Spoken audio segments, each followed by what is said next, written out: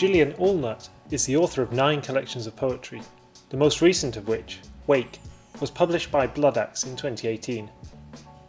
Ahead of its publication, Susanna V. Evans caught up with Gillian Allnutt at the Stanza Poetry Festival in St Andrews to reflect on her career in writing and to hear her read from some of her earlier work.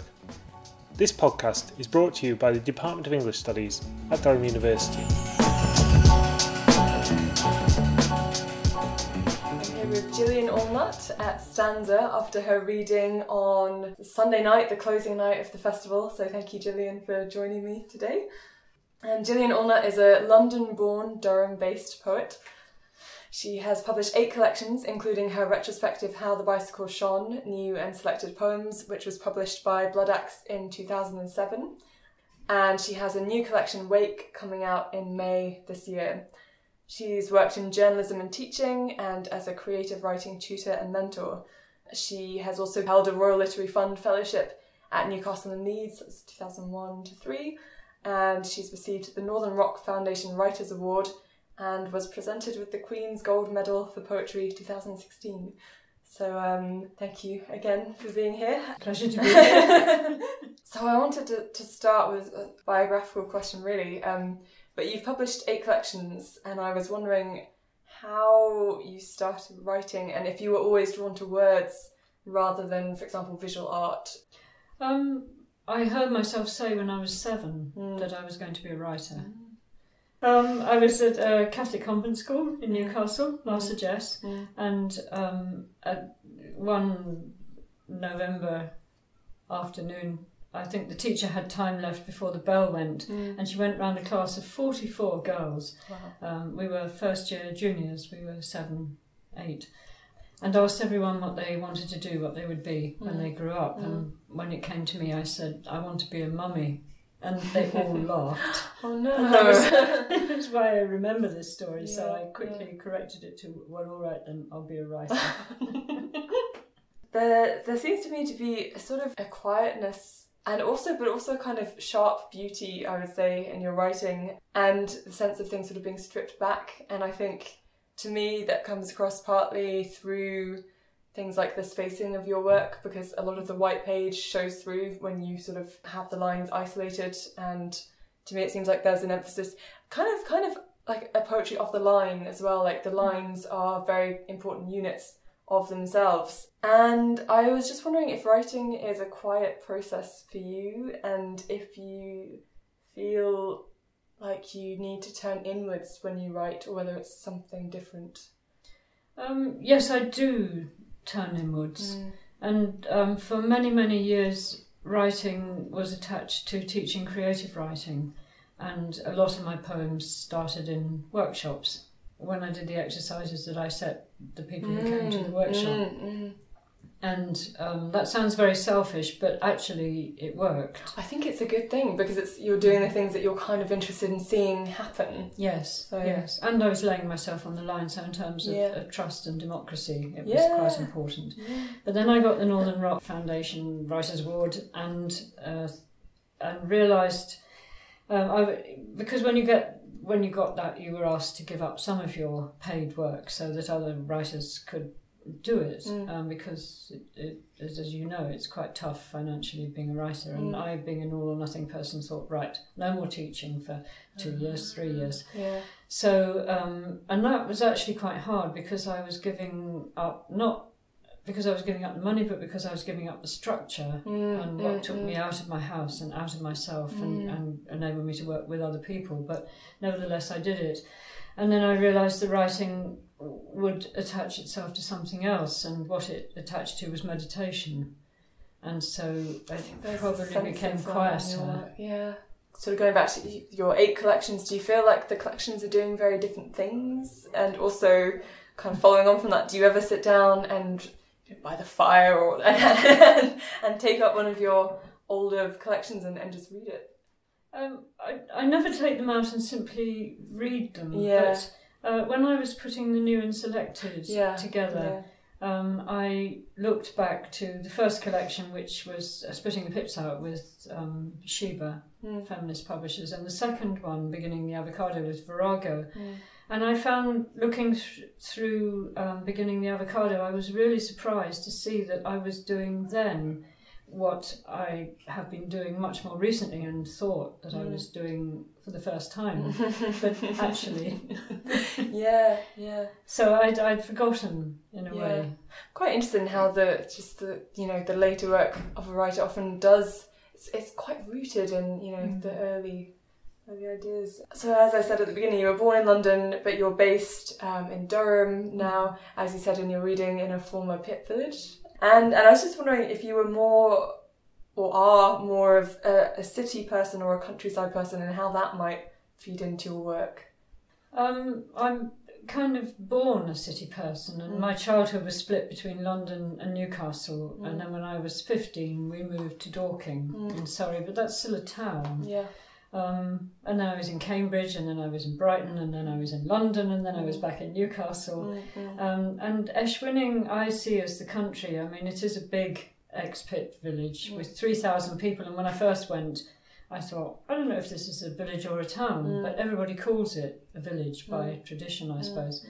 And it is in the country in the sense that if I go off on a walk in the country, when I come back, I am still in the country, and that's the big difference. And I do, I mean, if I go to Newcastle, I maybe get the train back to Durham, and when I get off in Durham, I feel half relieved, and then I get the bus back to Eschwinning, and I get off the bus, and it's like, oh, yes. So I have changed. I need the space. The space, yeah. And you talk about the strenuous makeshift sea in your poem Sunday Afternoon at Mahara. Yes, from Lintel, your 2001 collection. So I was wondering if you feel a pull towards the sea, and if you do, or if you don't, how it feels to be where we are now in St Andrews, sort of surrounded by the sea. I do. I never like to be too far from the sea.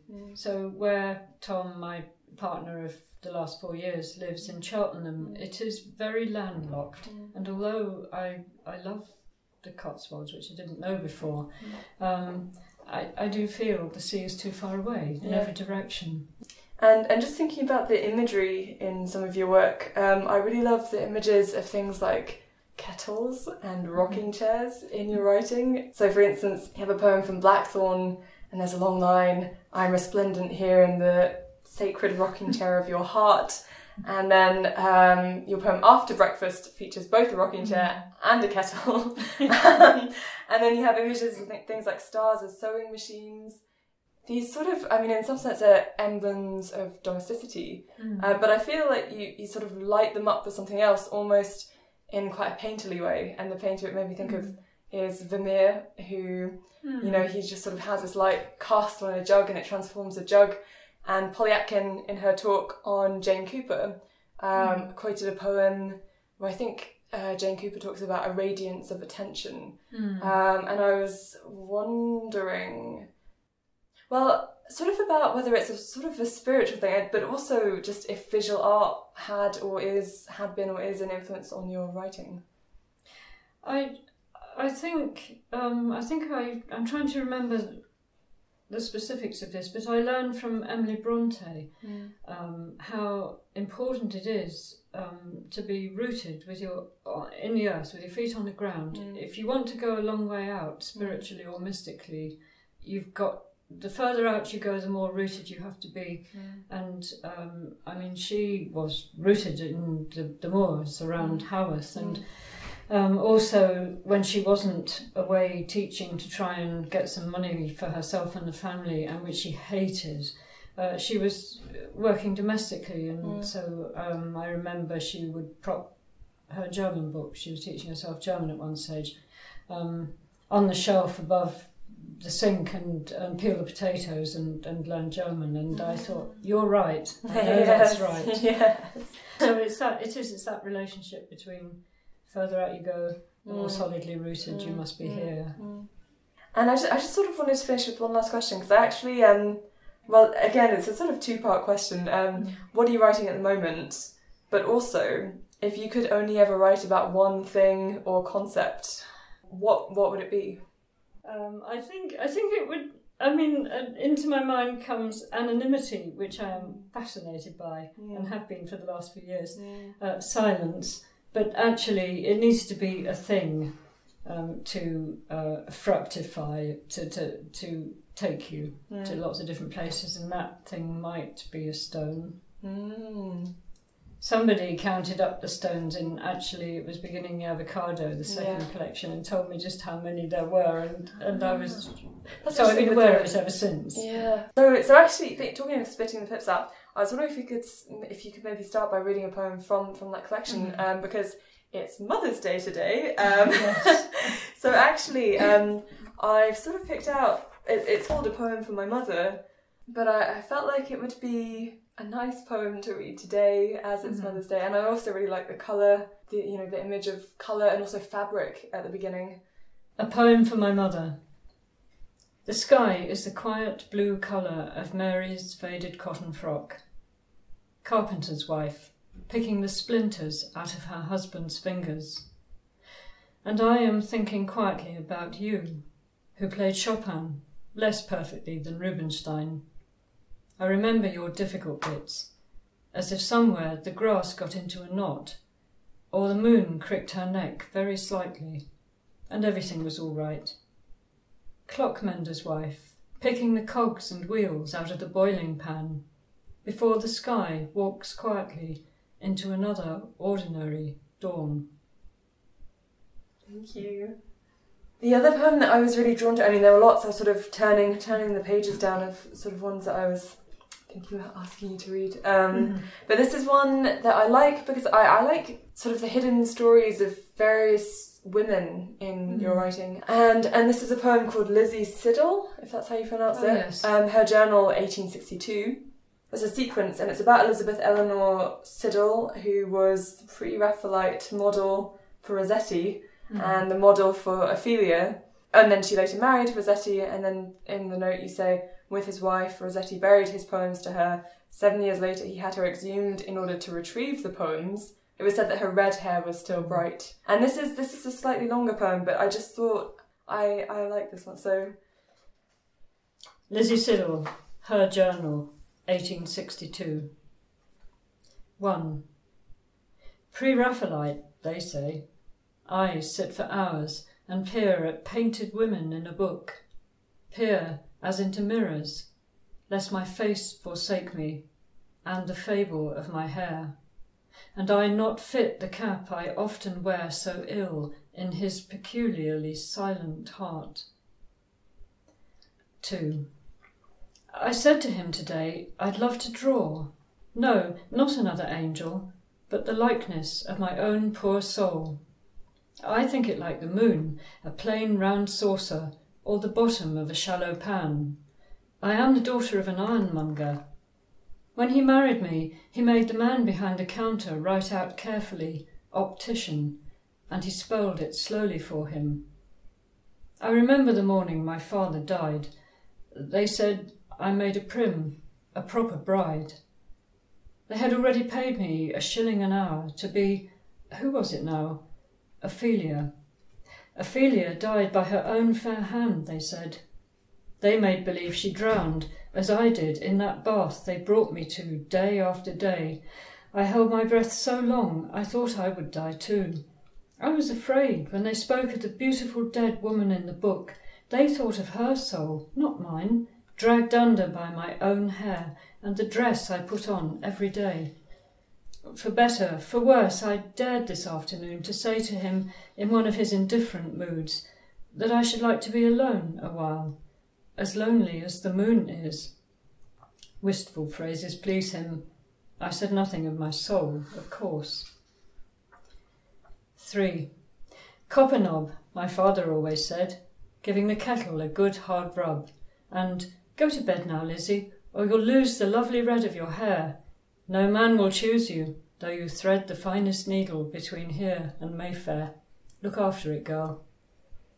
I was rare enough to him, a sight for sore eyes, used to the long, dim days in the shop, and bright as a kettle in the dust behind the counter where I played. These days, rarer, father, all those pictures. And I think perhaps I should have stayed at home where I belonged. Here is a housemaid and her row of warming pans. I may not lend a hand to anyone. I live here with my red hair buried far beneath it. It betrays me to him. But inside me something tries to live, as if it were my own child turning in her grave, and still my wild red hair will go on, keening, shining for him. Father, call me home on kettle-cleaning day. 4. Come to bed now, Lizzie, do, he pleads. But I am slow with buttons, slow to braid my hair. It is hard to leave the mirror alone. I do not know who I am without her, whose loveliness is everything to him. I am spare in soul. I leave my body beautiful to him, who makes believe he beds a lady. Beatrice may be the one who can undo her body like a button, who can let him into his dream. Unknowing and unknown, I am beyond the pale and lovely land of lady. Wakeful now, I wait for morning light, the bright mane of her hair to burn out of the mirror. 5. In bare grey light he slept like a saint.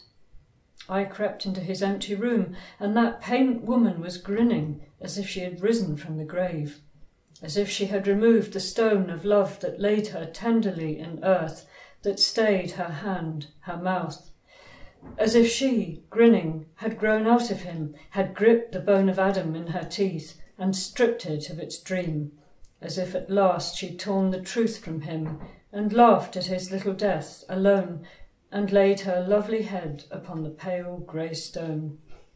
She beckoned me to come, plain as I was in my nightdress, and gave me her own name, Beatrice. Late this afternoon I stole into the room again, but she, subdued and sorrowful, looked only out from the little window of his dream. 6. Laudanum is half a honeymoon, and by my little window blows laburnum, morning brief euphoria, the hour of buttermilk. But then the wind-blown waterlight withdraws, the long dour afternoon grows over me, a hood, a close brown pod, and I, my soul, my son, my seed, am poisoned inly. 7. She has been his bedded Beatrice. He'll have his dead soul soon enough. Dante Gabriel's wife is far from well, a walking shadow. Shorn of his wild desire, she fades as do the lilies of the field. Only her hair is still on fire. 8. I, Lizzie, once a girl growing up in the Old Kent Road, give my soul to God, the ironmonger. Send word to my father when I am dead. Thank you. It's ages since I've read that. I really like that one. I like that one. And I was saying this actually when I spoke with Will Harris, who's a poet here as well, and he had a poem about a field of cornflowers, and there's a girl who wraps, sort of twines this bracelet around her wrist. And I said to him, I brought up the poem, John Donne poem with a bracelet of bright hair about the bone, the two lovers who are, and the red hair that's still red when she's exhumed also makes me think of that. Sort of this bright hair through death. Yes. And I mean, I know I've just asked you to read a very long poem, but if you wouldn't mind finishing with just one more. One that I was drawn to, partly because it mentions T.S. Eliot, who I'm researching at the moment, but it's from your 1997 collection, and this poem is actually called Rocking Chair. A rocking chair. Nantucket's not a bit like Rembrandt's mother reading. She's a riot and a reverence of thought, apparent quiet, espresso, coffee pot. For if you left her rolling cigarettes, she'd like as not set fire to all the rocking chairs wherein she ever sat. If not, she'd chafe and suffer long, as T.S. Eliot, years after 4 quartets, sat chewing sweets, and all the little bits of laughter left in her would sail out like a fleet of fishing boats upon the hill she looks at. She set fair to, meditate, or make up hats and pockets for the angels hitherto unheard of. Fierce, the far-fetched light she fettles by would get her bread by knitting, if her fingers would. Well, thank you. Well, I mean, talking about the reader, I mean, there's the coffee, knitting, and you mentioned knitting in the reading as well. Is it if the idea that if you're knitting, you're never knitting you're never alone if you There's knit. this history, yes. and again, as to it's braiding and twining, and thank you very much again for talking with me. Oh, well, thank you for asking me to read them, actually. It was nice to revisit them. We hope you have enjoyed this podcast. If you would like to comment on the podcast you have just listened to, or if you want to download more of our podcasts, visit our blog at www.readdurhamenglish.wordpress.com.